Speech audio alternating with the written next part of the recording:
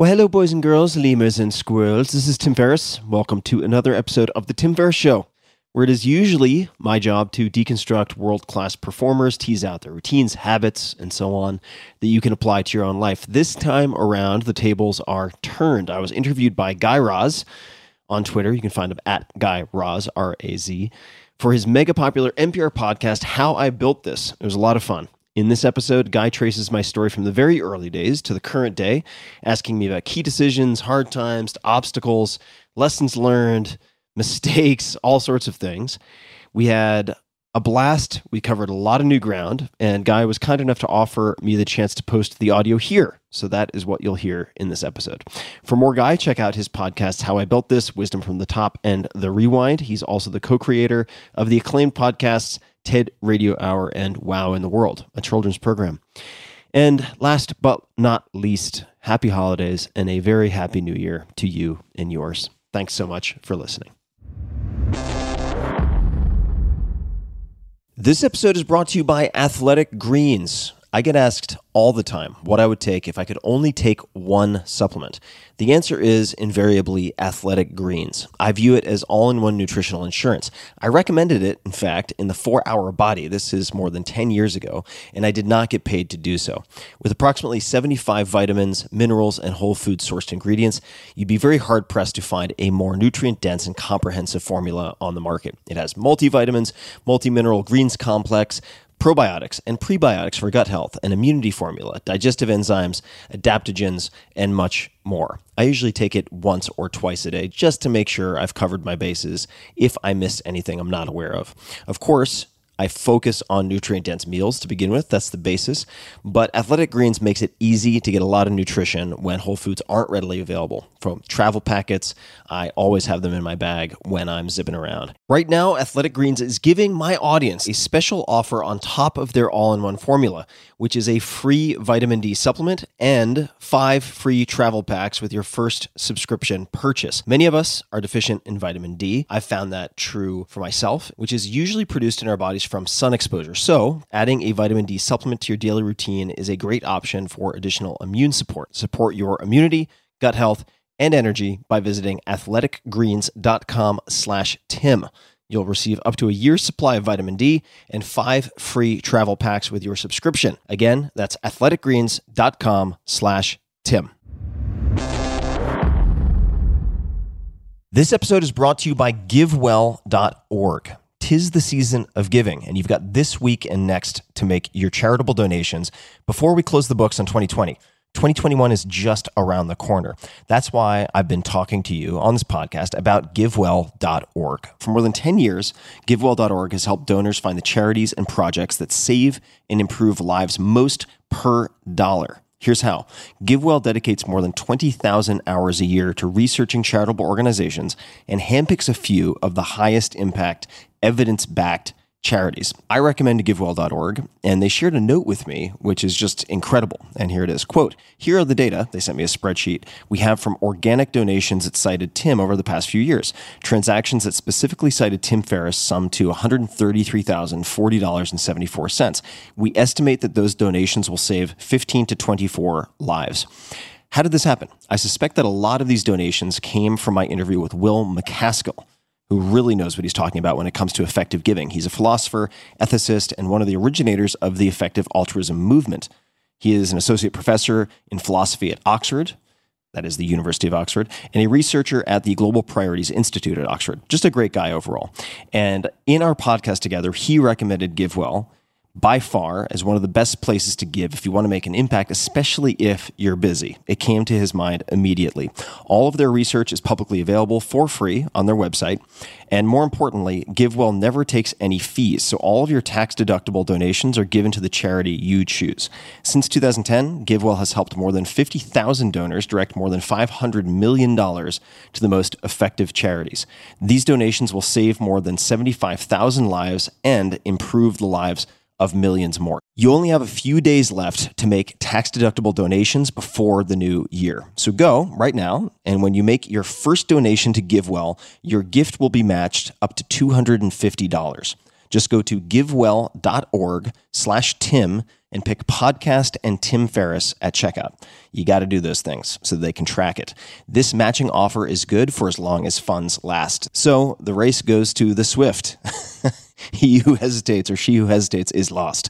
Get your first donation matched up to $250 at givewell.org/Tim and select podcast and Tim Ferriss at checkout. One more time, definitely take a look at this, givewell.org/Tim. This episode is brought to you by Athletic Greens. I get asked all the time what I would take if I could only take one supplement. The answer is invariably Athletic Greens. I view it as all-in-one nutritional insurance. I recommended it, in fact, in the 4-Hour Body. This is more than 10 years ago, and I did not get paid to do so. With approximately 75 vitamins, minerals, and whole food-sourced ingredients, you'd be very hard-pressed to find a more nutrient-dense and comprehensive formula on the market. It has multivitamins, multi-mineral greens complex, probiotics and prebiotics for gut health, an immunity formula, digestive enzymes, adaptogens, and much more. I usually take it once or twice a day just to make sure I've covered my bases if I missed anything I'm not aware of. Of course, I focus on nutrient-dense meals to begin with. That's the basis. But Athletic Greens makes it easy to get a lot of nutrition when whole foods aren't readily available. From travel packets, I always have them in my bag when I'm zipping around. Right now, Athletic Greens is giving my audience a special offer on top of their all-in-one formula, which is a free vitamin D supplement and 5 free travel packs with your first subscription purchase. Many of us are deficient in vitamin D. I've found that true for myself, which is usually produced in our bodies from sun exposure. So adding a vitamin D supplement to your daily routine is a great option for additional immune support. Support your immunity, gut health, and energy by visiting athleticgreens.com/TFS. You'll receive up to a year's supply of vitamin D and 5 free travel packs with your subscription. Again, that's athleticgreens.com/TFS, as in Tim Ferriss Show. athleticgreens.com/TFS. That's not just the sound of that first sip of Morning Joe. It's the sound of someone shopping for a car on Carvana from the comfort of home. That's a good blend. It's time to take it easy, like answering some easy questions to get pre-qualified for a car in minutes. Talk about starting the morning right. Just like customizing your terms so your car fits your budget. Visit Carvana.com or download the app to experience car shopping the way it should be. Convenient, comfortable. At this altitude, I can run flat out for a half mile before my hands start shaking. Can I answer your personal question?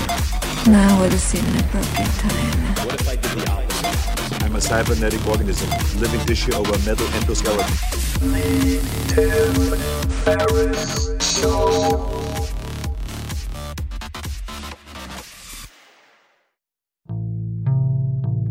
There's a difference between persuading someone to purchase a product and debating with someone who has no intention of ever changing their mind.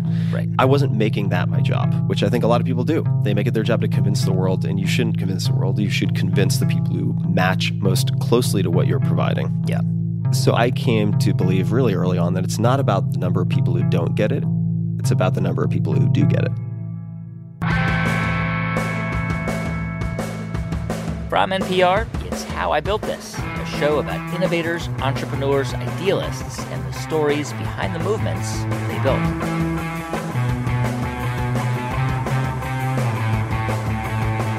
I'm Guy Raz, and on today's show, how Tim Ferriss, as an entrepreneur, author, investor, and podcaster, turned himself into a multi-million-dollar brand.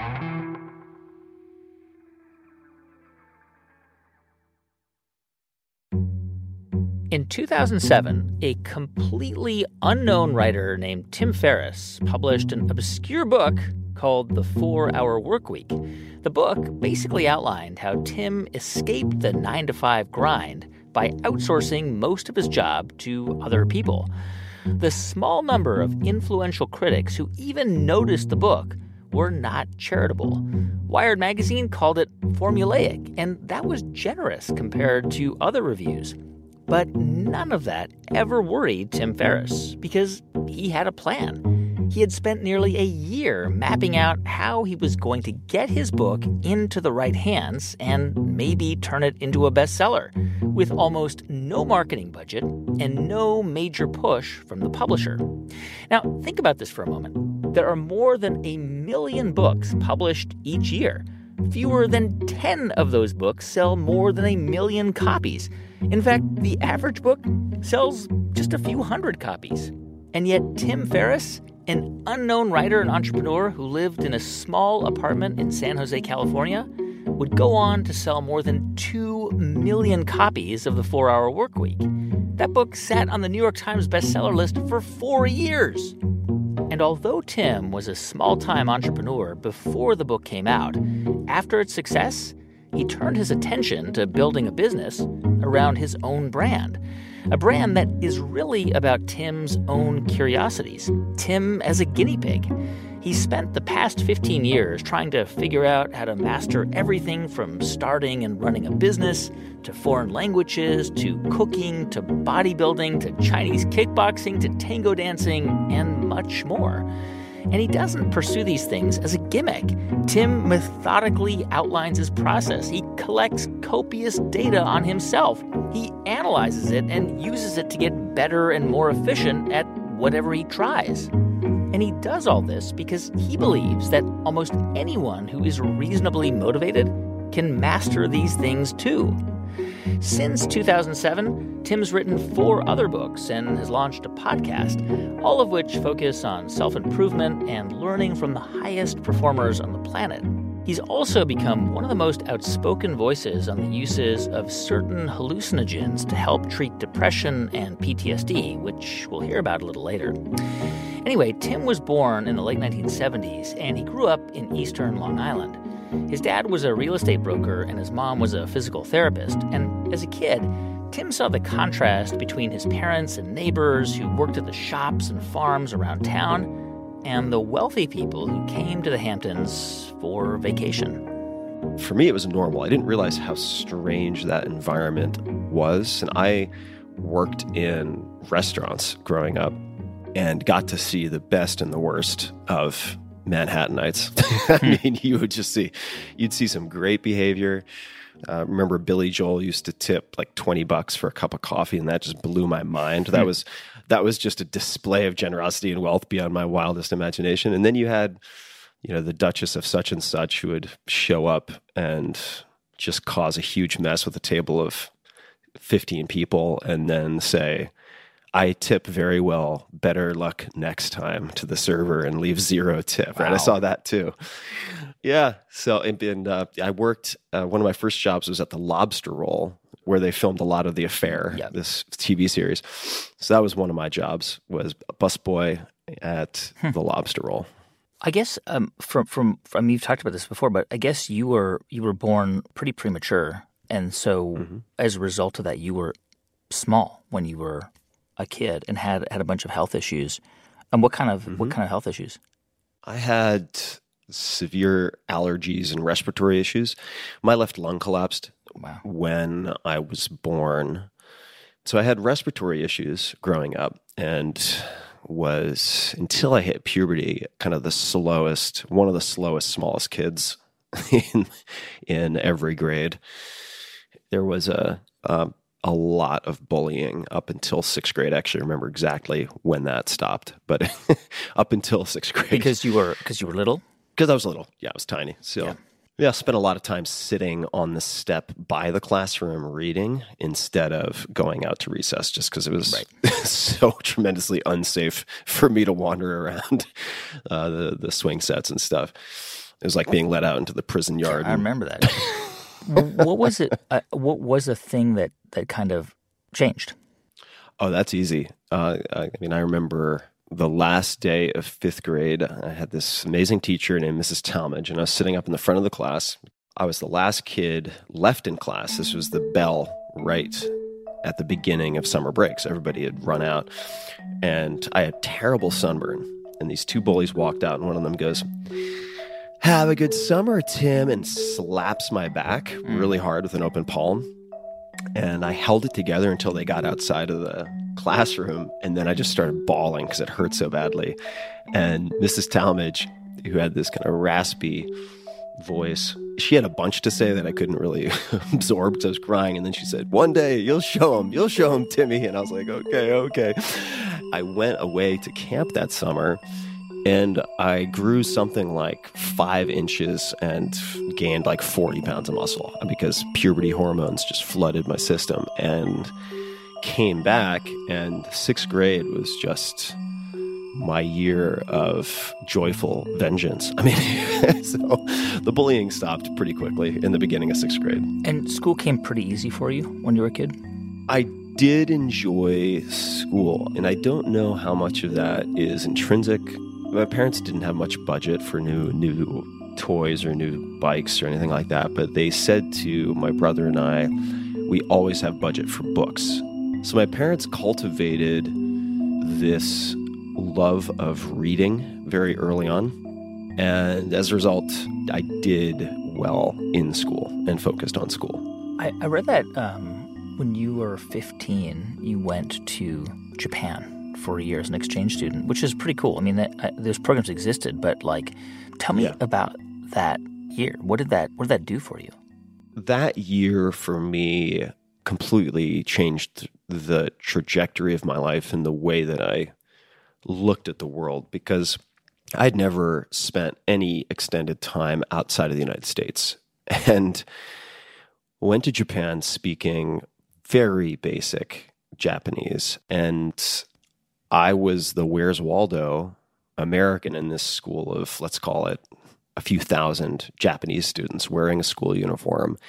And that year helped me to see how many of the rules that we follow are really social constructs and kind of arbitrary, right? Driving on the right side of the road versus the left in Japan, or bathing rituals, right? Even the grammar of Japanese is so different from English in the sentence structure. All of these behaviors and habits that I'd never questioned before became this comparison, side-by-side comparison with everything I noticed in Japan. So when I came back, I was looking at everything in the U.S. and in my life with very fresh eyes. And I mean, it must have had a significant impact, because I know that you went on to major in East Asian Studies at Princeton for college. And I know you've talked about this a bit in the past, but I guess college was not an easy time for you. That you struggled with depression, and at times it got to a point where it was pretty crippling and even scary. I think it started beginning even in high school.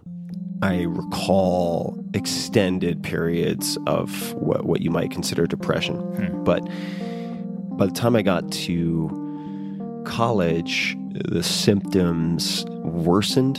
What were the symptoms? Extreme fatigue, a certain feeling of hopelessness.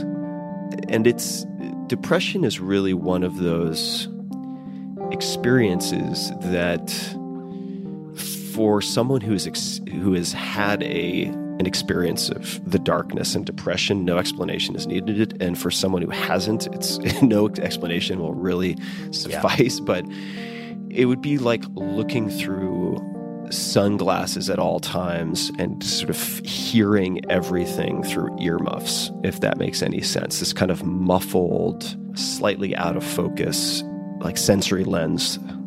And I would say probably twice per year, I would have multiple weeks of this type of depressive episode. Did you ever go see therapists or psychologists when you were in high school or in college? I did not. And so this was undiagnosed, essentially. Yeah, I was undiagnosed.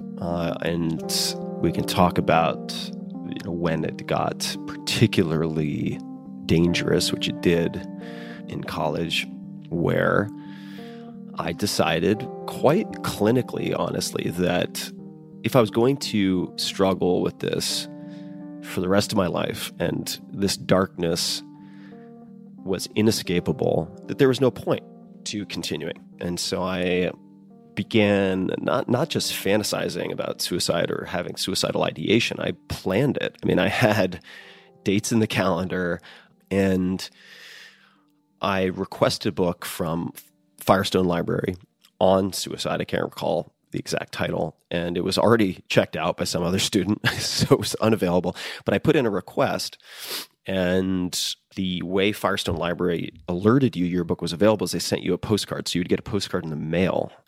And I'd forgotten to change my mailing address with the registrar, and it was still my home address with my parents. And the postcard went home to my parents, which said, Tim Ferriss, your book, such and such and such and such on suicide is now available.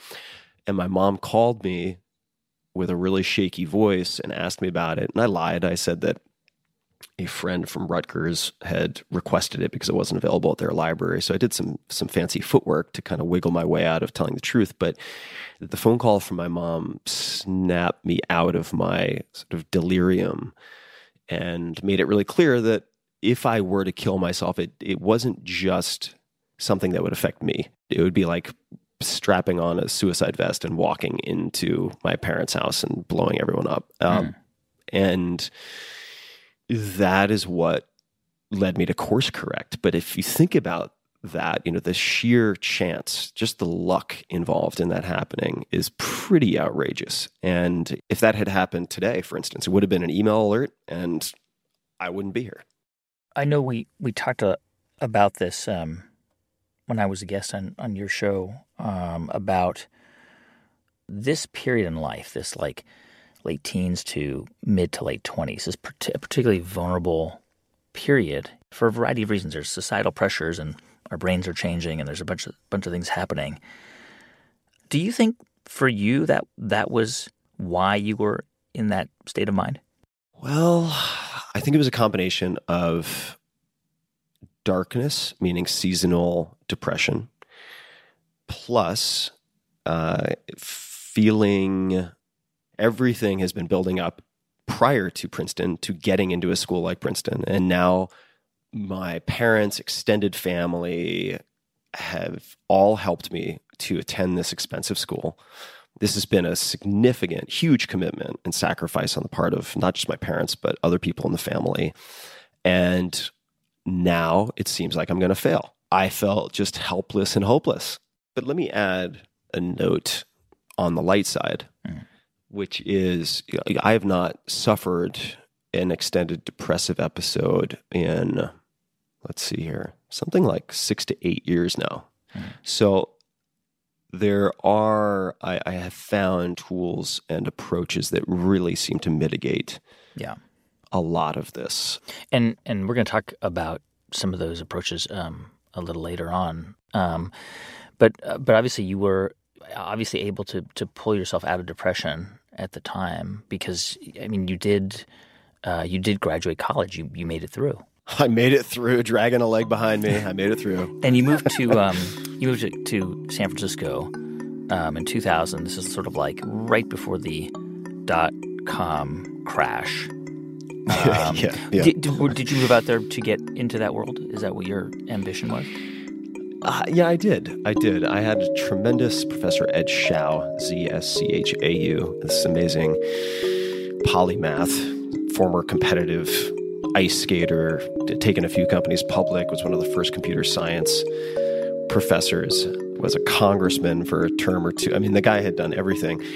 And he taught a class in high-tech entrepreneurship.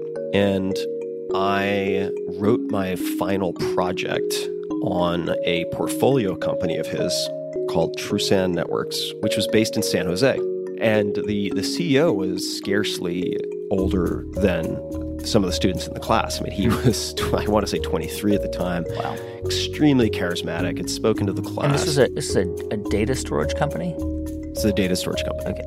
I ended up pitching myself to this CEO. I looked back, I want to say it was something like 26 emails, and just got rejected. And the upshot was, he said, "You're just not going to stop bothering me until I give you a job. Is that what I should take away from this?" And I said, "Yep, that's about right." And he goes, "Okay, great. You're in sales. You can have a technical sales position." Right. And that's what I did. So that's how I got the job. Why did you want to work for this company? It sounds so boring. Data storage? Like, that's what you were, like, desperate to go work at after this, like... Yeah. Well, I'll tell you, it didn't have anything to do with the industry. Okay, I got you. What drove that interest, number one, that someone not much older than myself was running this. Number two, and I can't remember if it was Ed Shao or someone else who gave me this advice, but they said, look for a growing industry. It doesn't matter what it is.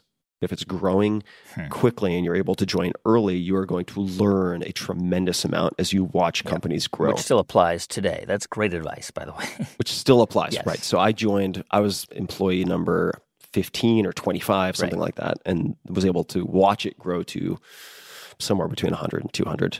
So you get there, you're working for True Sand Networks, a sexy data storage company. That's right. And what were you doing there? I was what would be considered outside sales. So we had inside sales, which was like boiler room, if you can imagine that. So inside sales is a bunch of people making phone calls, smiling and dialing to book meetings for people like me. And then I was outside sales. So I would team up with my engineer and we would go out to try to close deals. And I was pretty good at it. But you didn't actually last that long there. You lasted like a year, right, before you were let go. Well, yeah, I mean, I lasted a year, but almost everyone at the company lasted about a year. They started letting go entire divisions. So they let go of... They were part of the dot-com crash? Oh, yeah, absolutely. So there were just large swaths of the office that would disappear from week to week towards the end and kind of saw the writing on the wall. So I started thinking of plan B options and what I might want to do next well before I was let go, but somewhere between a year to a year and a half after joining that company.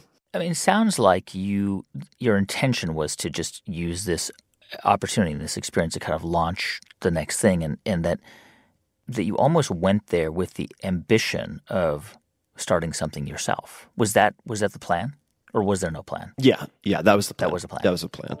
I wanted to learn as much as possible to build something myself, and ultimately, the way I decided what I was going to start is I looked at my own spending, because I was making, I want to say I was making $40,000 a year. Mm-hmm. I had a little bit of money, but I wasn't rich by any stretch. I mean, I was operating on a budget, but I looked at my credit card statements and I was spending hundreds of dollars per month. I mean, probably 400 plus per month on sports supplements. So wow. I was price insensitive because I was training in sports really intensely at the time, doing kickboxing and jiu-jitsu and some other stuff. What were you taking? Well, it was creatine. At the time, I was probably taking what were referred to as pro-hormones, protein powders, and like a whole spectrum of products. So I decided to look into starting a company that would scratch my own itch. And in fact, I had cobbled together supplements for myself when I was in college. So I had ordered raw materials, I'd ordered stuff from Europe, I had combined things myself in my dorm room, which looked very sketchy. Just powders, and just mix them up. Yeah, various pills and powders and potions that I would get from all over the place. Right. So I had a lot of familiarity with this particular world, the landscape, the players, how things were sold, because that is where I spent money. Got it. Okay, so you're thinking of starting a business where you're going to sell some kind of sports supplement, right? And so what'd you do next? Well, like the best time to start a company is when you have a job. Yeah. I knew this was a good window. So I began when I realized I was going to get fired, because everyone was getting fired. Yeah. I would say about maybe a month or two before, I started using these empty conference rooms during lunch hour to make phone calls to contract manufacturers, to make phone calls to biochemists who are available as contractors, reaching out to anyone and everyone to try to figure out how things were formulated, how things were made, what type of insurance was needed, what the minimum investment was, all of these things while I was still employed.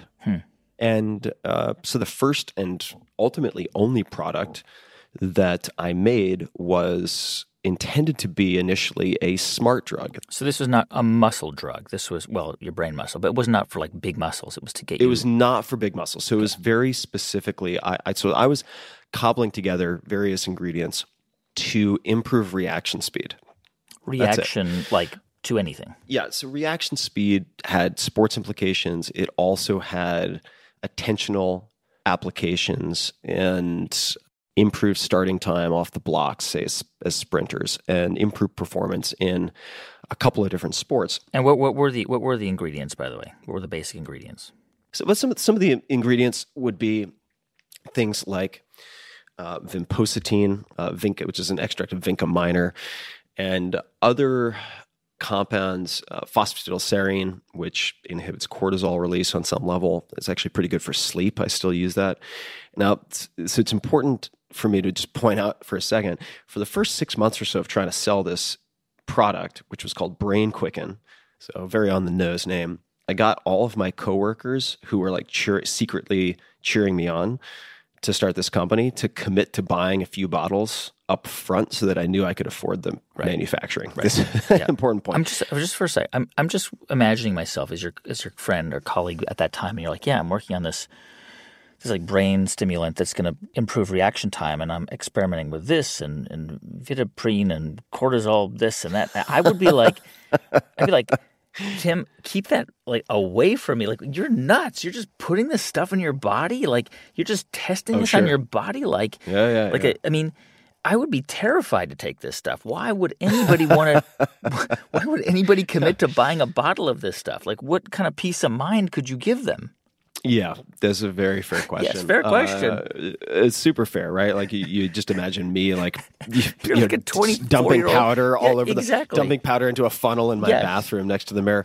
Right. So the peace of mind came from this gentleman. I wish I could remember his name. I found during one of my lunch hour conference call sessions, who was a biochemist who worked extensively with different brands trying to get into Trader Joe's.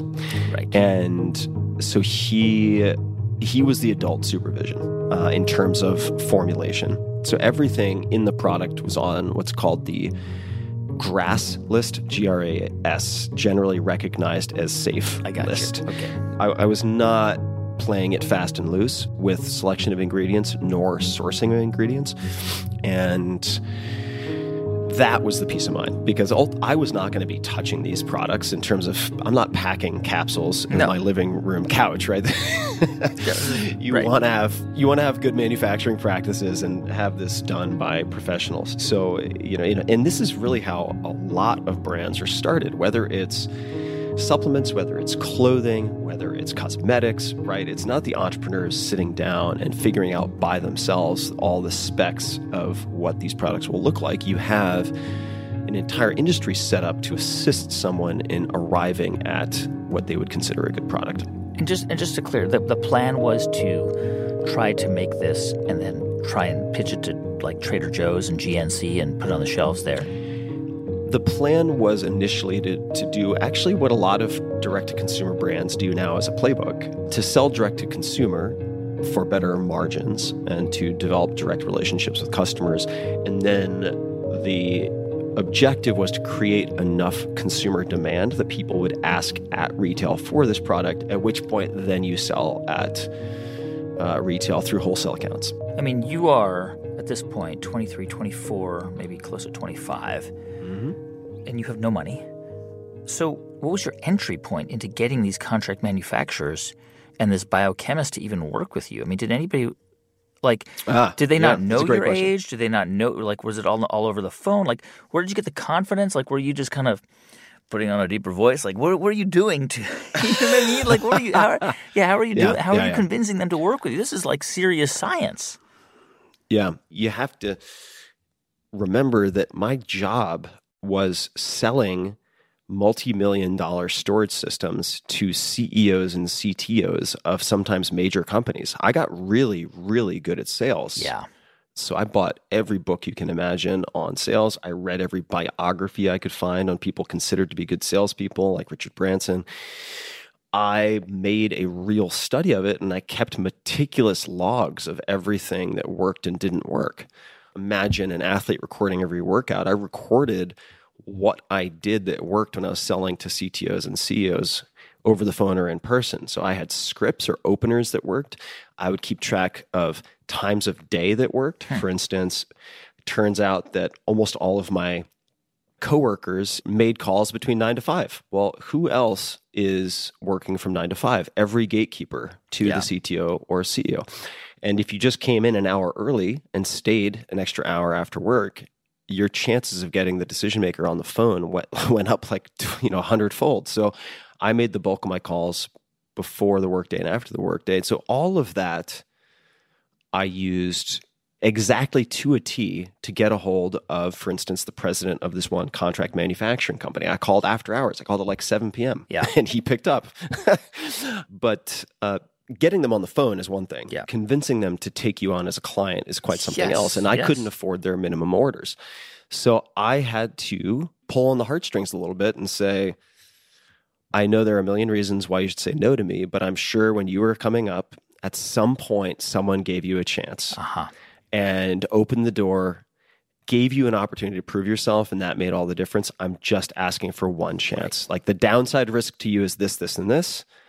It's very minimal, but if this works, like I'm going to be a client of yours for years and I will use you exclusively, which, by the way, is exactly what happened. And I did make good on that.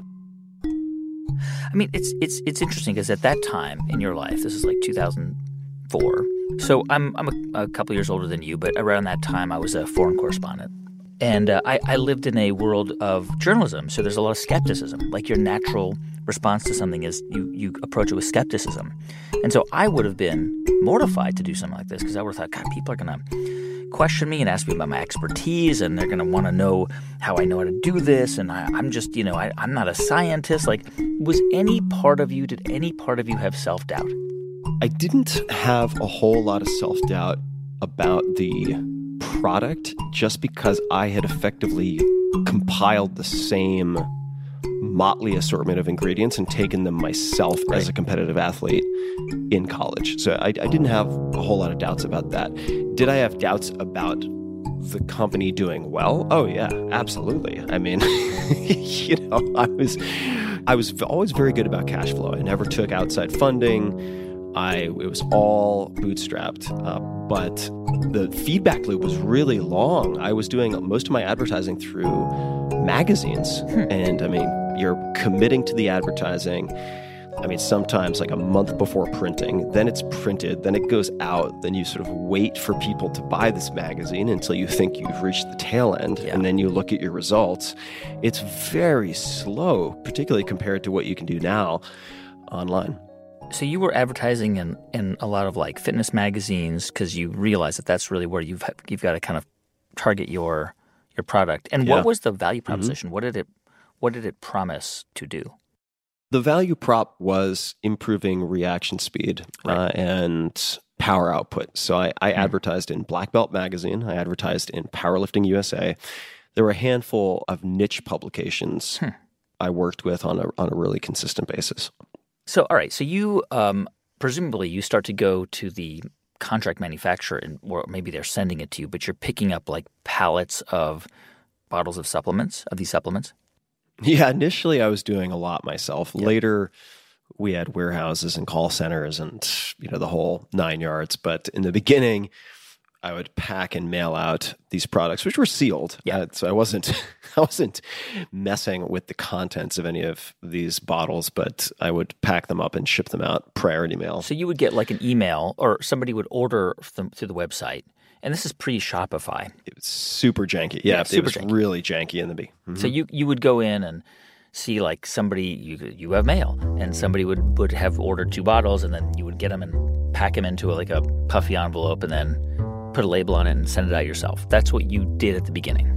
That's what I did. I remember the day I knew things had to be outsourced when I had a larger than normal day and I had all these boxes that I needed to get to the post office and my car wasn't working. So I put them all in a garbage bag, like a huge, hefty garbage bag, and got on my motorcycle and rode to the post office with this gigantic Santa Claus-sized sack hanging off of one of the handlebars and almost killed myself. And I was like, okay, that's enough. We need to professionalize this outfit a little bit.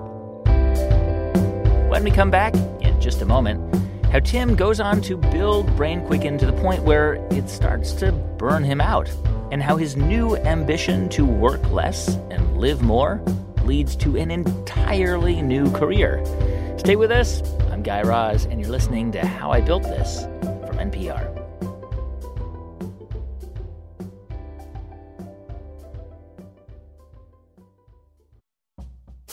Hey, welcome back to How I Built This from NPR. I'm Guy Raz. So it's around 2004, and Tim Ferriss is hustling to get his sports supplement BrainQuicken into major retailers. And he doesn't really care if people like me or you or anyone are skeptical about the product as long as it's resonating with his target audience, athletes. Athletes really are binary, right? I mean, most athletes only care if something works. That's it. They try it. If it works, great. They'll keep using it. If it doesn't, Yep. it's out. Yep. Right? They're not in it to have debates. They want to improve times or lift totals or whatever. But honestly, I concluded pretty early, and this translated to a lot of things later too, that there's a difference between persuading someone to purchase a product and debating with someone who has no intention of ever changing their mind. Right. I wasn't making that my job, which I think a lot of people do. They make it their job to convince the world, and you shouldn't convince the world. You should convince the people who match most closely to what you're providing. Yeah. So I came to believe really early on that it's not about the number of people who don't get it. It's about the number of people who do get it. And at this point, were you still running the business out of your apartment in San Jose? At that time, I was in Mountain View, Okay. and then later to San Jose, and then eventually up to San Francisco. But at that point, I was out of a tiny apartment complex in Mountain View, right across the street from the Jack in the Box. Perfect. Breakfast, lunch, and dinner. That's right. So was there a turning point? Like, did something happen? Like, all of a sudden you just got a big order one day, or was it like a slow burn? It was slow until I developed a playbook that could be repeated. And it was pretty straightforward, actually. It came down to managing cash flow. I mean, this is not going to be super surprising. That one of the benefits of this product category is that the margins are very healthy. Even if you use top-tier ingredients, you can have very healthy margins. It's like movie popcorn. It's like movie popcorn, except with drugs. and secondly, if you get to a point where you can negotiate very effectively for advertising, which I did, you can sometimes buy, say, a full-page advertisement for a tenth of rate card. So let's say then that I get a page that is priced at $20K for $2K. And then I go to one of the best known larger retailers or e-tailers out there. Right? So I might go to, I'm making this up obviously, but let's just say bobsupplements.com. He is a wholesale account who's buying at 40% off of my list price. And I say, Bob, I have a full page ad coming out in XYZ magazine. Rate card is $20,000. I will make you the exclusive retailer. I'll put your 800 number, your website in the ad if you pre-commit to $15,000 worth of product. In that case, even before a single customer has called, I have effectively locked in $13,000, right? And I've removed a lot of risk. Tim, how did you learn to do that at such a young age? Was it from that sales job, being around those people? It was part of the sales job. Another thing that I did when I was really young, I had terrible insomnia when I was a kid. I would not be able to fall asleep. And when I was a kid, I would stay up. Now, if we're thinking about early 80s, what was on television at 2 or 3 in the morning? Infomercials, correct. So I became fascinated by infomercials. Like, how does this actually work? And even in high school and college, I would sometimes order products from infomercials or call their numbers to see what types of scripts they used. I had this fascination with systems and what worked and what didn't, which is pretty easy to discern. Like if somebody advertises all the time for months or years on end, something is working. They have to pay for those ads in some fashion. And I started putting together what is sometimes called a swipe file. Swipe meaning steal. Anytime I was persuaded to buy through an advertisement, through a phone call, through whatever it was, I would, say in the case of a magazine, tear the advertisement out, put it into a 3-ring binder, and collect everything that persuaded me to buy. And then I would study those ads and circle what I thought the salient points were that compelled me to buy. And I would also track everything that happened. So let's say I bought a product, I might buy 2 of them, and then return one to see what their return process looked like, to see what their refund process looked like. And so I collected all of these scripts. In terms of capping downside, and that was in the case of advertising and negotiating the price down and then getting a guaranteed minimum from the retailer, that was just a discovery. And then once I figured out that it worked, because I'd thrown a million things against the wall and only a few of them worked, I was like, this is something I think I can replicate. What's so interesting is that, like, taking, calling up these like infomercial call numbers and analyzing the script and taking out ads and circling them, see, that's not normal. Like most kids and teens, it's like that character on Homeland, like circling people and putting them on a pinboard. Like, and I'm wondering if because I think it's obviously really smart, right? You started to recognize patterns and you were studying different approaches that would then serve you well later. But I can't imagine you were thinking, one day I am going to be doing something like this, so I will need to know how to do this now. It sounds to me like you were just really interested in it. You were just like, how does this work? I think the drive to replicate it and the interest in doing it myself actually came up really early. When I was a kid suffering from insomnia, I wasn't thinking that. I was just watching these things because they were on. But later, because my family didn't have much money, right? Like money was the thing. It was a point of contention. It was sometimes a point of stress. It was not really a whole lot of conflict, but it was a concern, right? This was a subject that came up a fair amount. And I think in my mind, if you have money, all these issues and problems you might have in life for yourself or for your family just go away. That was what I concluded. So the drive to make money came in early for me. Which makes sense. And I mean, because I'm sure you were passionate about the mission of Brain Quicken, or maybe you weren't, but ultimately it was a way for you to earn a living. Yeah, and passionate may not be the right word, but I believed in the product, and I would not have been able to do it had I been slinging God knows what. I don't think I would have had the endurance to keep going in that case. And at what point did you have to hire somebody to help you? Like a year in or less? I didn't do a whole lot of hiring. I had a virtual assistant.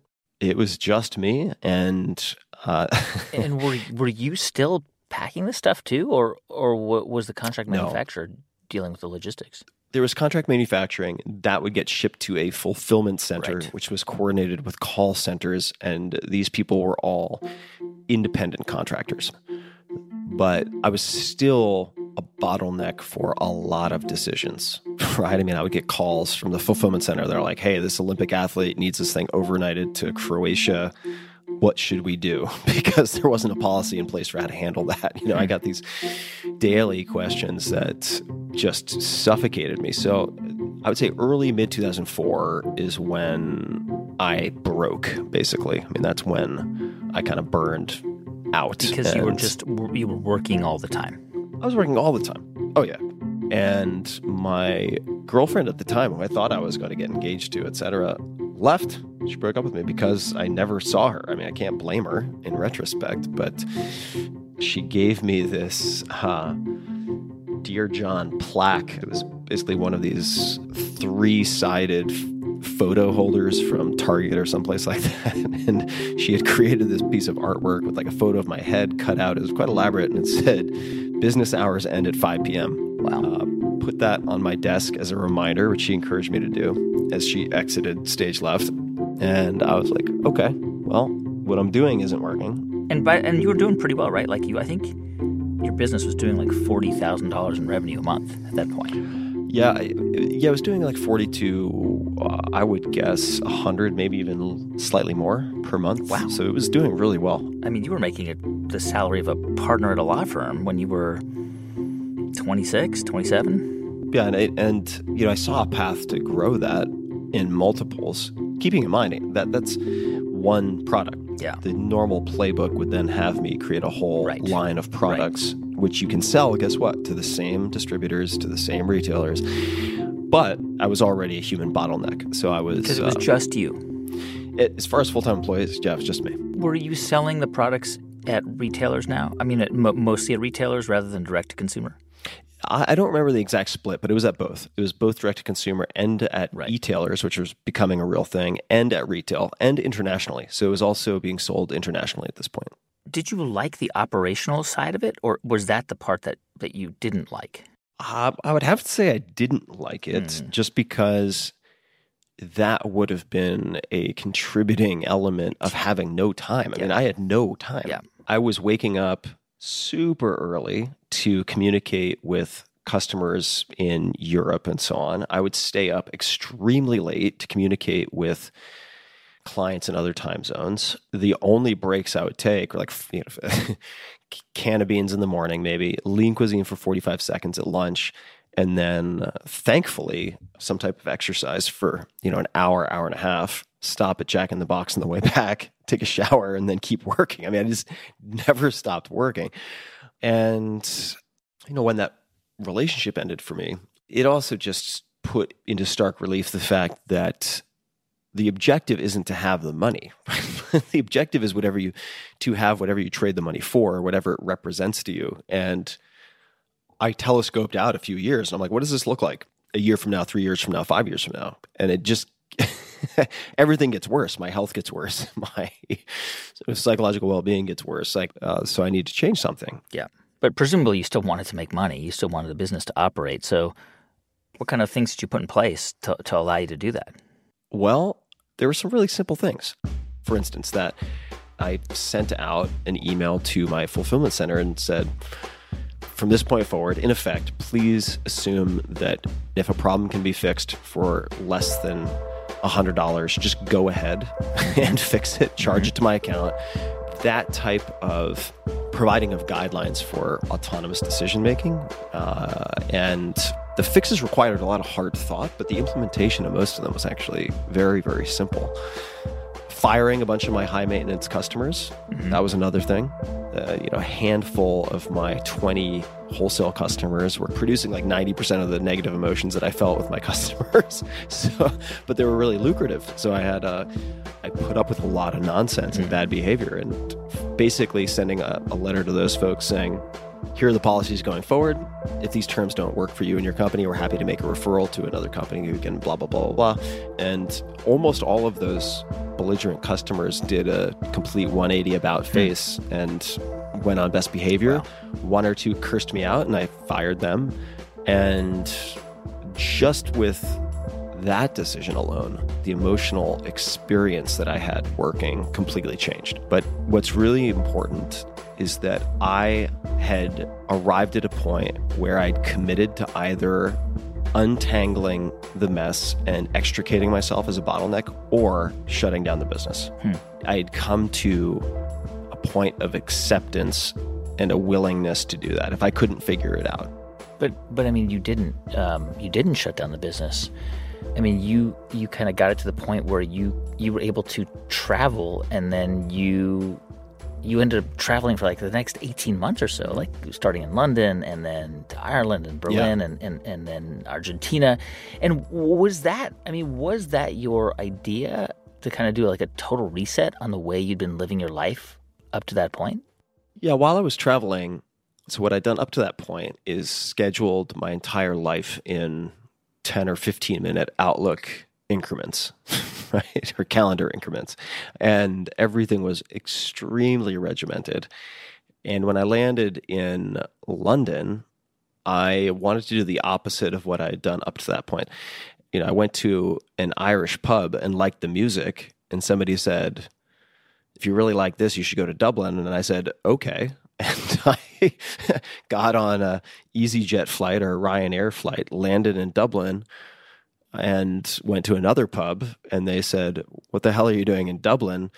Galway has the art festival about to start. You should go to Galway." And I said, "Okay." And I got on a bus and went to Galway, knowing nothing about Galway, and bounced around like that, determined by chance encounters with people along the way. And a friend of mine who was born in Panama invited me to Panama. I go to Panama, and one of his best friends was half Argentine and said, "If you want the best wine, the most beautiful women, and the easiest ability to live like a king on dollars, you should go to Argentina." And I said, "Good sales pitch." I initially planned on being in Argentina for 4 weeks. I was not planning on being there for a long time. How long did you stay? 9 months. Wow. And you would go to these places and just without knowing anybody, and you would start out at a youth hostel, and that's how you would kind of start to meet people? And Yep. That's exactly what I did. And I would use activities to build friendships quickly. I had hurling in Ireland. I had different types. I did kickboxing and jiu-jitsu in Berlin. I did then tango in Argentina, which I actually had a strong bias against when I first got there. I had no interest in learning tango because my impression of it was all based on True Lies and movies where it looked super cheeseball and over choreographed. But it got so damn hot in Buenos Aires at one point, and I was waiting for a friend of mine to finish his Spanish class. So I walked into this tango music shop that had air conditioning, and this chain-smoking woman who was the owner got so pissed at me eventually because I was just loitering in there pretending to look at CDs and stuff that she's like, hey kid, if you're going to hang out here all day, you might as well pay me 10 pesos and take a tango class upstairs. And I was like, okay. And that was it for me. I realized, tango just consumed me from that point forward. I mean, you were just following your curiosity everywhere you went. Like you would just find something that was interesting, and then you would just kind of follow that.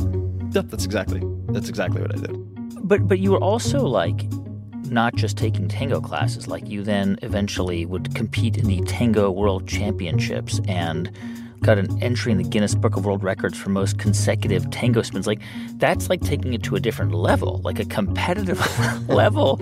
Is that where did that come from? It came from a few things. I wanted to get better at tango. And for me, learning skills has a blueprint. And there are certain approaches that just improve your rate of learning. So I collected video clips of myself dancing, of other instructors dancing, teaching certain techniques. And then each night I would take that footage and I would put them into different folders based on the type of technique. Then, based on the video, I would take notes in a tiny little notebook that I could fit in my back pocket, and I would try to use these techniques in the wild, which often backfired. Then I would take notes on what went wrong, and I mean, I practiced like 6 hours a day. I mean, I had to take days off because my feet would get bruised because the shoes are really, really thin. And I loved it. I really loved it. I mean, it sounds almost like I'm trying to think about this from like using an analogy as a journalist. I would have written a profile about you, right? And I would have done all of that work. I would have looked at videos. I would have studied you. I would have followed you. But it's almost like you did that about yourself. Like you told yourself the entire time that you were studying yourself. Yeah, I mean, the real question I was trying to answer and implement was, how do you observe yourself? Right? Because most of us are so wrapped up in our own experience that we can't really deconstruct what went well or what went wrong. No. And there are some really simple fixes to that. And I learned a lot of this through languages, honestly, including the fact that you're always going to have plateaus when you try to add more difficult skills. And then you'll have another inflection point, then a plateau, maybe a dip, and then an inflection point. So that became something I expected rather than something that discouraged me. In the case of sports, use a video camera. It seems so obvious, but like how many people have taken tennis lessons or fill in the blank lessons and have never seen video of themselves? Yeah. So there are some really basic approaches to increasing your ability to see yourself. So all right. so you're having this experience, and while you're overseas, you realize you can have a much richer, more fulfilling life without having to work on this all-consuming business all the time. And is this when you start to think you might write a book about this whole experience?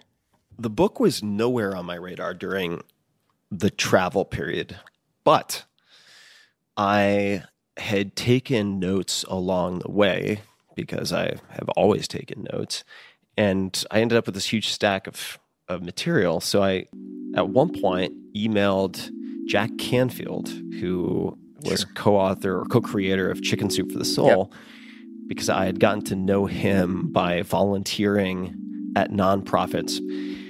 And I reached out to him and I was like, Jack, here's what's going on. Do you think there's anything here to chew on? Should I even look into this? Hoping that he would just kind of snuff it out, if that makes any sense. I didn't really want to write a book, but it was on my mind. And when you wrote to Jack, you said, what? Like, I think I want to write a book about my experience or how to run a business. Like, what was the elevator pitch?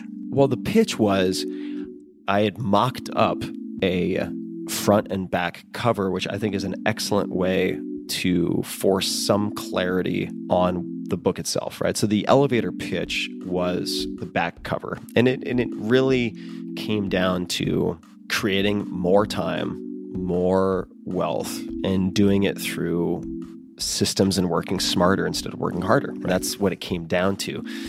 And he introduced me to a couple of agents, and they all said no. And then one who had been a very successful editor, but was only newly an agent, had some follow-on conversations. And he thought it had legs, and so we pursued it just to see what the hell would happen, really. And it started to become exciting to me.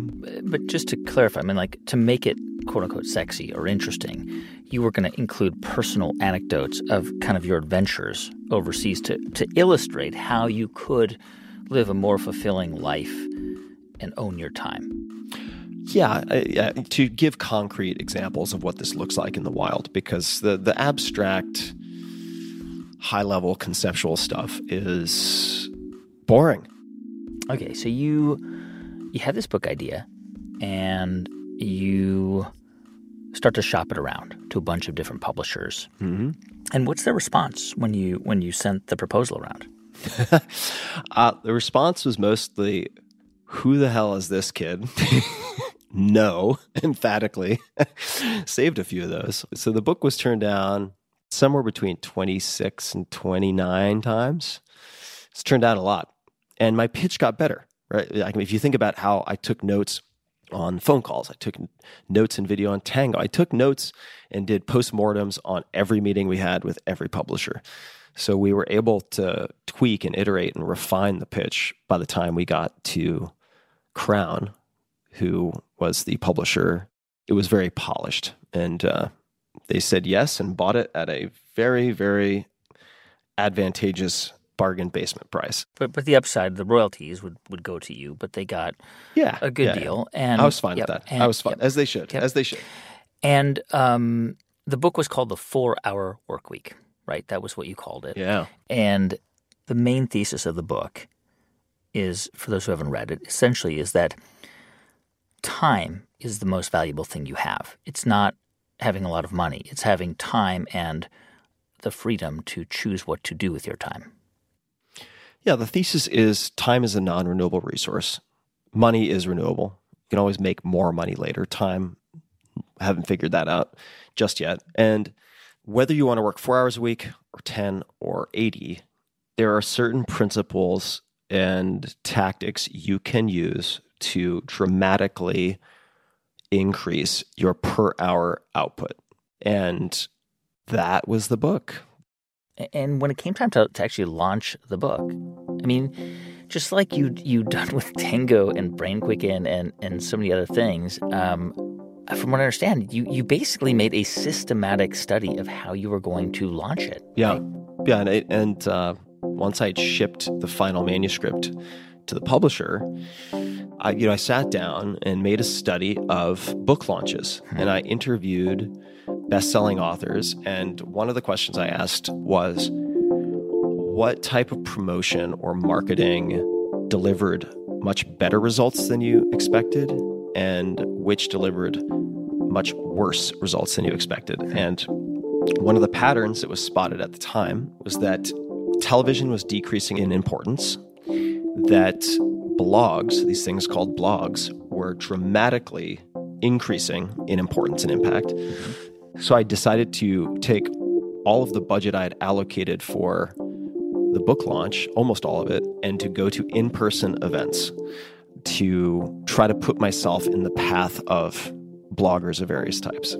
I wanted to achieve a surround sound effect of sorts, at least that's what I call it, which is choosing 4 or 5 outlets that nearly every one of my target demo at the time consumed on a daily or weekly basis, TechMeme, TechCrunch, etc., Gizmodo, so that I would appear to be everywhere, even though in reality that was not the case.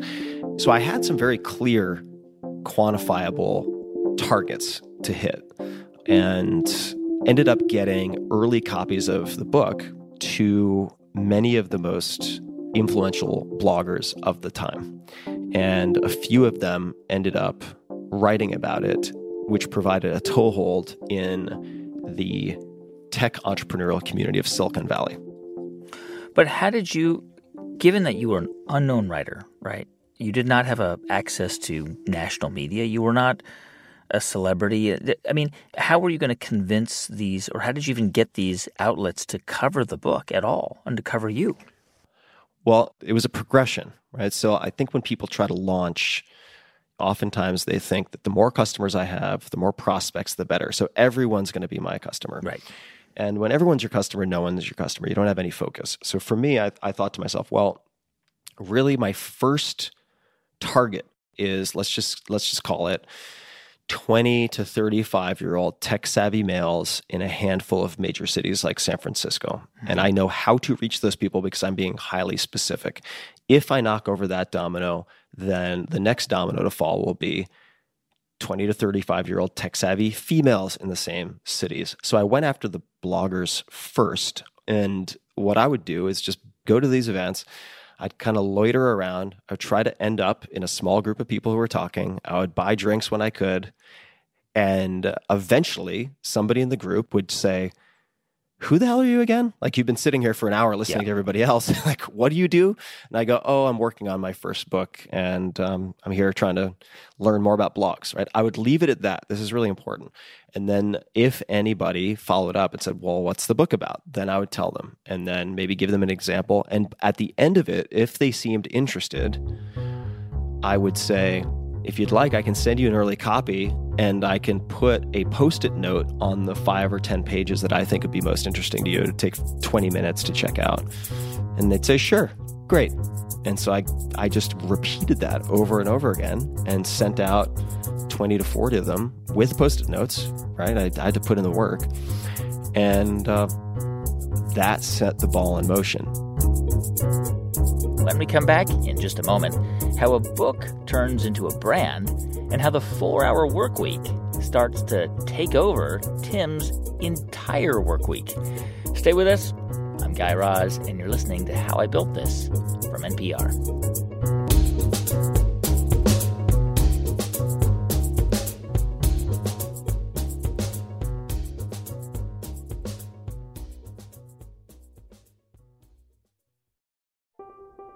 Welcome back to How I Built This from NPR. I'm Guy Raz.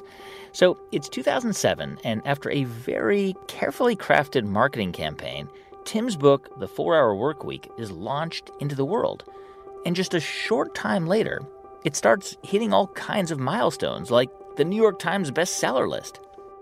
It happened very quickly. So it happened in the first week or two, I want to say. And I remember Heather Jackson, my editor, calling me and telling me, and I was so exhausted. I had just done a radio satellite tour where you are just on the phone doing radio interviews all day long and drinking pots of coffee. And I was so wiped out. And it was 6 or 7 o'clock Eastern. And she said, hey there, Mr. New York Times bestselling author, something like that. And I remember just saying to her, I was like, Heather, please don't with me. I don't have it in me right now. And she's like, no, you hit the list. You hit the list. And I remember I was leaning against the wall, and I sort of slid down the wall on my back and just like sat on the floor. And I was like, this might change things. This might change things. And then it took until August for the book to become the monthly #1 bestseller in the business category. That book ended up spending 4 years on the New York Times bestseller list. It's just like this kind of self-perpetuating phenomenon. And I wonder why. Why do you think, I mean, even though you promoted it and you had this really great strategy, that only takes you so far. Like, what was that? Why? Why do you think it became this phenomenon? Well, I do think that it was perfectly timed. And I think that it's appealing to fundamental desires people have. And it's also painting a really humanized picture of the pain and the struggle that people experience. Because I was telling not only my story, but I'd gathered case studies. I talked about lawyers who had been caught in Groundhog Day, and even though they were making money, were miserable, and then they gave it all up, supposedly, to start a surf school in Brazil. I gave these case studies, which were real examples of people who had passed through this gauntlet of self-doubt and criticism from colleagues, family, pushback from significant others to redefine themselves and to create these lives. When this became a phenomenon, you became famous overnight. I mean, pretty quickly, not overnight, but pretty quickly, and much in demand as a speaker, as a consultant. You really became this kind of iconic figure, certainly among a certain type of Silicon Valley tech worker. Did you like that? Did you like all of a sudden becoming kind of famous? I liked aspects of it. I was bewildered and flattered. It just shot so far beyond anything I could have anticipated that I was also caught very unprepared. I don't know if you can prepare for something like that, even if you knew that it was coming. But the amount of inbound that you get when a book hits the New York Times bestseller list and stays on that list for a period of time is incredibly exciting. Speakers bureaus, interviews, foreign rights, movie rights. I mean, all of these things come in, and I had no idea how to handle any of it. So there's part of me that thought, I finally reached escape velocity. This is what I've always wanted. And quickly learned that there were a lot of downsides and compromises, privacy issues, crazy people, stalkers, death threats. I mean, nuts so experiences that I would not have envisioned being part of the package. And also criticism. You got criticized. This sure. Is a tech bro. A lot of critical negative reviews. Mm-hmm. Did you notice that? Did you ignore it? Did you internalize it? Was the positive response so overwhelming that it kind of shielded you from the negative response? I wasn't shielded. No. Mm-hmm. At that point, I wasn't shielded, and in the beginning, I didn't make an attempt to shield myself from it. So I felt like it was my job to answer questions and correct misperceptions, and felt very confident in the book. I think that if I look back at a lot of the mistakes I made early on, there were moments when I wanted to convert the people who shouted the loudest that they hated my work, but they weren't actually people I admired in general.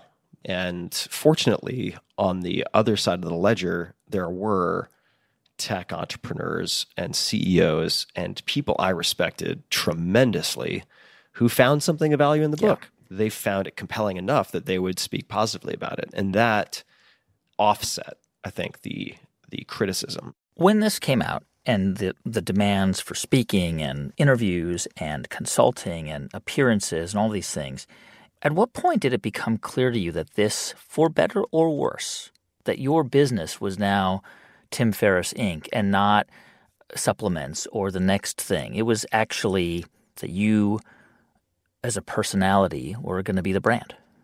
Well, about a year after the book came out, I realized that I had signed up for a journey I didn't necessarily want to be a part of 100%. What I mean by that is I said yes to everything. And I was traveling every 3 to 5 days to some speaking gig, God knows where.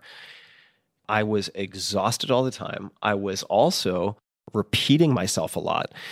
And then I would say about 2 years in, so let's just call it 2009, I stopped doing a lot of this. So I was being pulled in the direction of author, speaker, thought leader, speaker, right, which is a very tried and true path. I mean, this is how a lot of authors make the majority of their income is through speaking. But the biggest risk was that I would become the 4-hour workweek guy and paint myself into a corner, and that I would knowingly or unknowingly become this kind of talking, sock puppet regurgitating the same lessons I'd already covered in the first book forever. So I made the difficult decision, but in retrospect, great decision, to stop doing almost all speaking. Like, I really don't do any speaking and haven't for a very long time. I do almost none. And instead, that is what took me into the world of angel investing and advising and becoming involved with startups. So that all started around 2008, 2009. Yeah. It was part of diversifying my identity, because I was very worried that if I went all in as the book guy, the 4-hour work week, that my entire self-worth and my ups or downs, my depression or lack thereof, would hinge on having a successful second book. So part of my diversification of my identity and worth was also getting into the investing. But I mean, clearly you did understand the value of the 4-hour concept as a brand, because the next 2 books would be around that concept. I mean, you did the 4-hour chef and the 4-hour body with all kinds of suggestions on losing weight and physical training and stuff like that. Yeah, exactly. So in an effort to give myself an entirely new domain in which I could explore my personal and professional life, I decided to sell the 4-hour body, which was a huge reach. I mean, we're jumping completely out of the work category into diet and fitness. So it was about all things physical improvement related, modification related, everything from breath holding to vertical jump to ultra endurance to fat loss, you name it, right? All of these mini chapters. I also want to point out that the 4-hour body came out right at the birth of, or just before the birth of, the quantified self movement and biohacking and self-tracking. I mean, these were effectively non-existent. That provided a few incredibly powerful, inevitable trends that were going to surge and provide a lot of rocket fuel to this book. And it ended up working. And once it worked, it gave me creative license, and it also gave me credibility with publishers and others to do whatever the hell I wanted, as long as it had a focus on efficiency and effectiveness. This is really where you kind of, I think, begin to, I mean, you'd always been experimenting on yourself, right, with supplements and different things, but this is really where you kind of become, for a while, known as like a human guinea pig.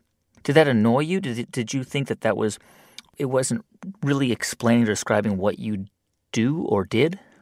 I was all for it. I described myself that way also.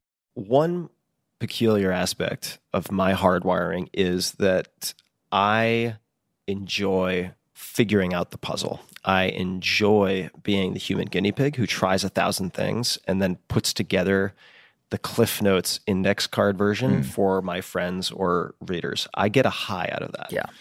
I will say a lot of the things that I do also are just to see if it's possible. So for instance, I have reduced capacity in my left lung from complications when I was born premature.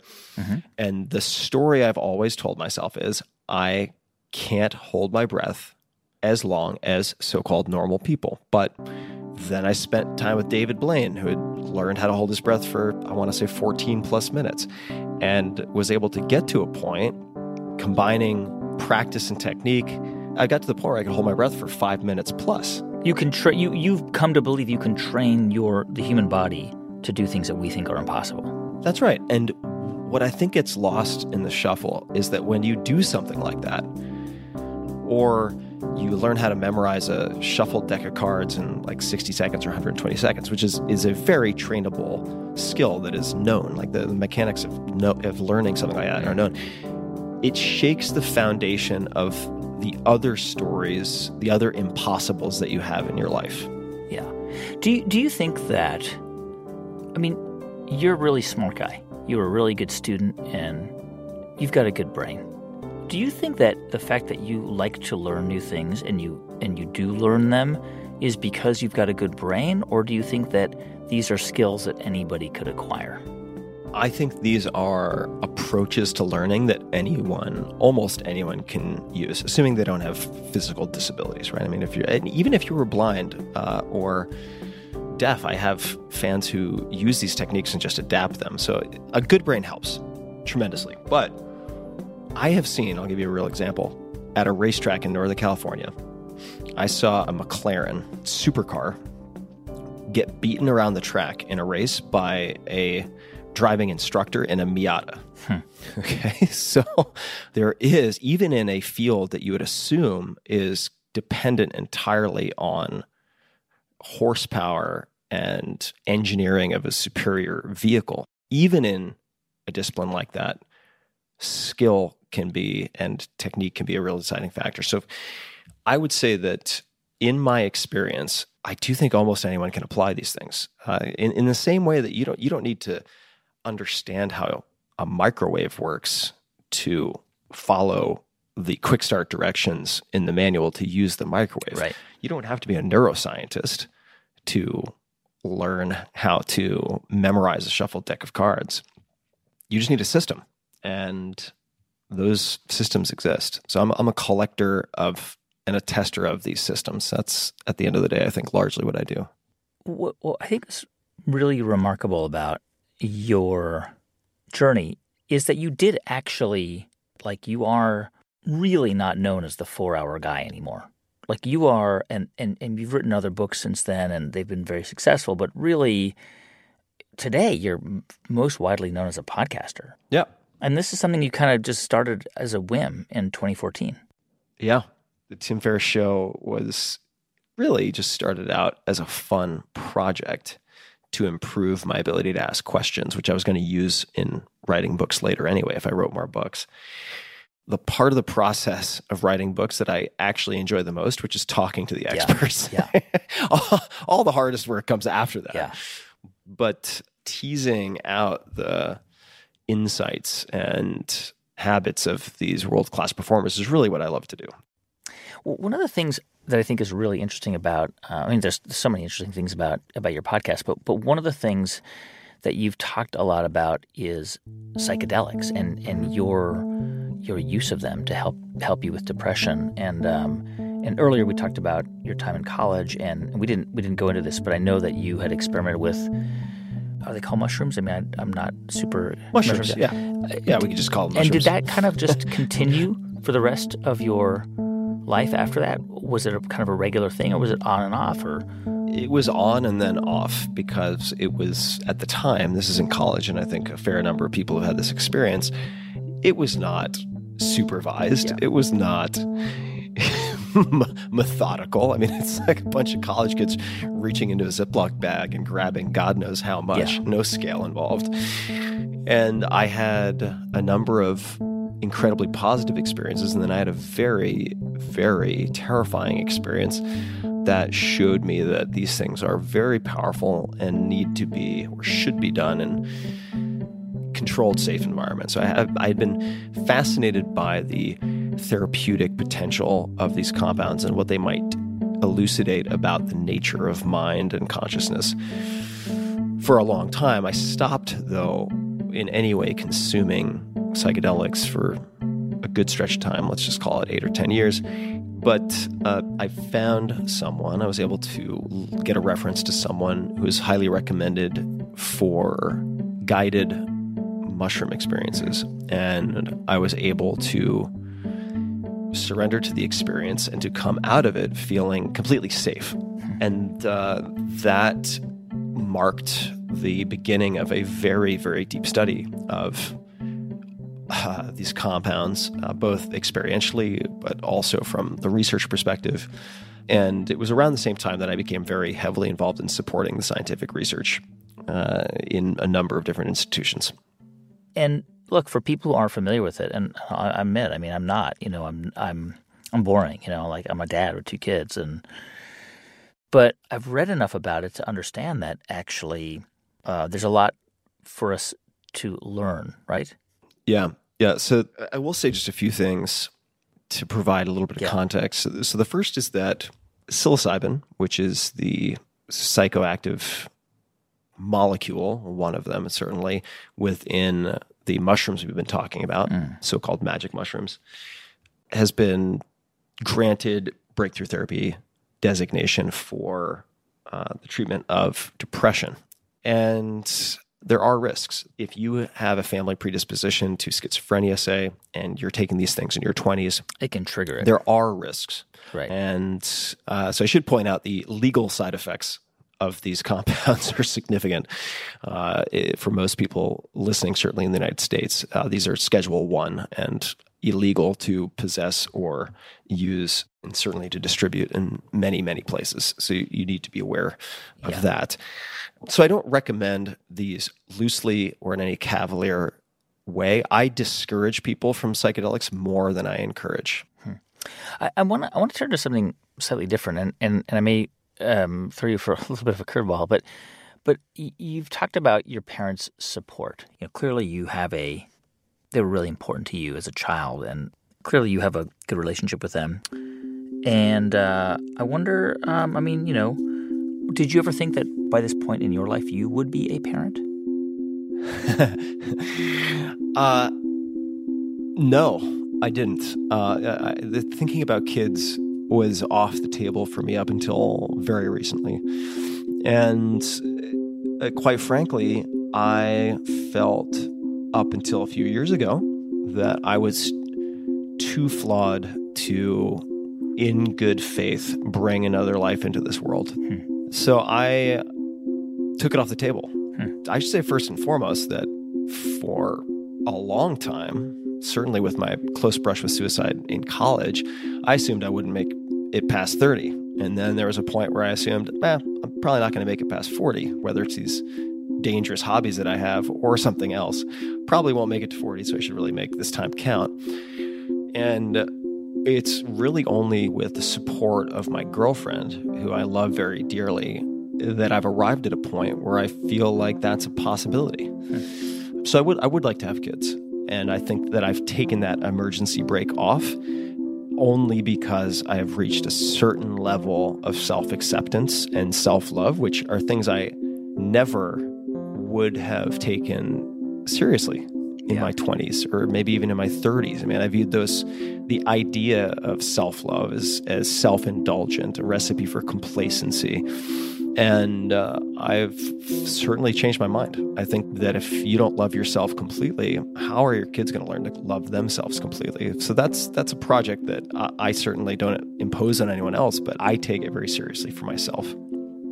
Tell me, when you think about like all of the things that you've packed into your 43 years, that's a lot of stuff, and you've got several more chapters ahead of you. Including maybe fatherhood.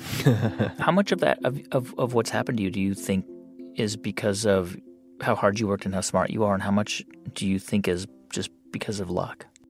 I wish I had enough self-awareness and perspective to give you 17%, 35%. And I'm sure you could percent, quantify it, Tim. You're pretty good with numbers. I could figure out how to quantify it, but I think there's a tendency among people who have some modicum of success when they're asked a question like that in public to say, oh, it's all luck. Or believe their own hype to the extent that they think it was all grit and determination and planning. I think it's got to be a mixture. I do think there are a handful of things I've done right. And the fact of the matter is I've gotten a lot wrong. Like I have made so many mistakes, and have brought myself to the brink of destruction. I mean, not just once, but multiple times, right? I mean, a lot of days I just like roll out of bed and I look like Eeyore, and then I like get up and somehow manage to like get to a basic level of consciousness by jumping into a cold pool and like eating a handful of walnuts. And then I like putz around and I'm not sure what to do for 3 hours. And then I spend the next 3 hours like beating the hell out of myself in my own head because I'm so unproductive, and on and on and on, right? That is the majority of my days look something like that. Despite that, I think that I am very good at thinking about bets and experiments that have limited downside, that have incredibly high upside if they work out. And I put those in a calendar and I try a lot of things. And for that reason, I would really hope that where I've ended up is not all luck, because there's nothing to be learned there, right? There's nothing to be learned. And I don't think it's all luck. I guess just to keep doing what I'm doing, I have to tell myself some version of that story, but I think it's true. I think it's true. That's Tim Ferriss, entrepreneur, author, investor, and host of the podcast, The Tim Ferriss Show. By the way, there are so many incredibly challenging things that Tim's tried over the years that we didn't even have time to get into them. Like, for example, he learned a form of Japanese horseback archery. He also worked as an MTV breakdancer in Taiwan. And in less than a week, Tim learned how to play drums well enough to perform the song Hot Blooded at a sold-out concert with the band Foreigner.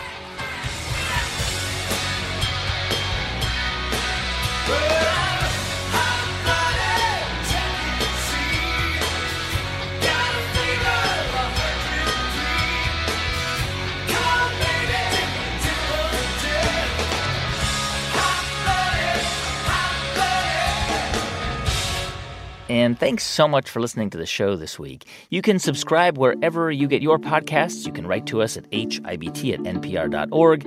If you want to follow us on Twitter, we're at HowIBuiltThis or at Guy Raz. And on Instagram, we're at guy.raz. This episode was produced by Casey Herman with music composed by Ramtin Arablouei. Thanks also to Liz Metzger, Dareth Gales, J.C. Howard, Julia Carney, Neva Grant, and Jeff Rogers. Our intern is Farah Safari. I'm Guy Raz, and you've been listening to How I Built This.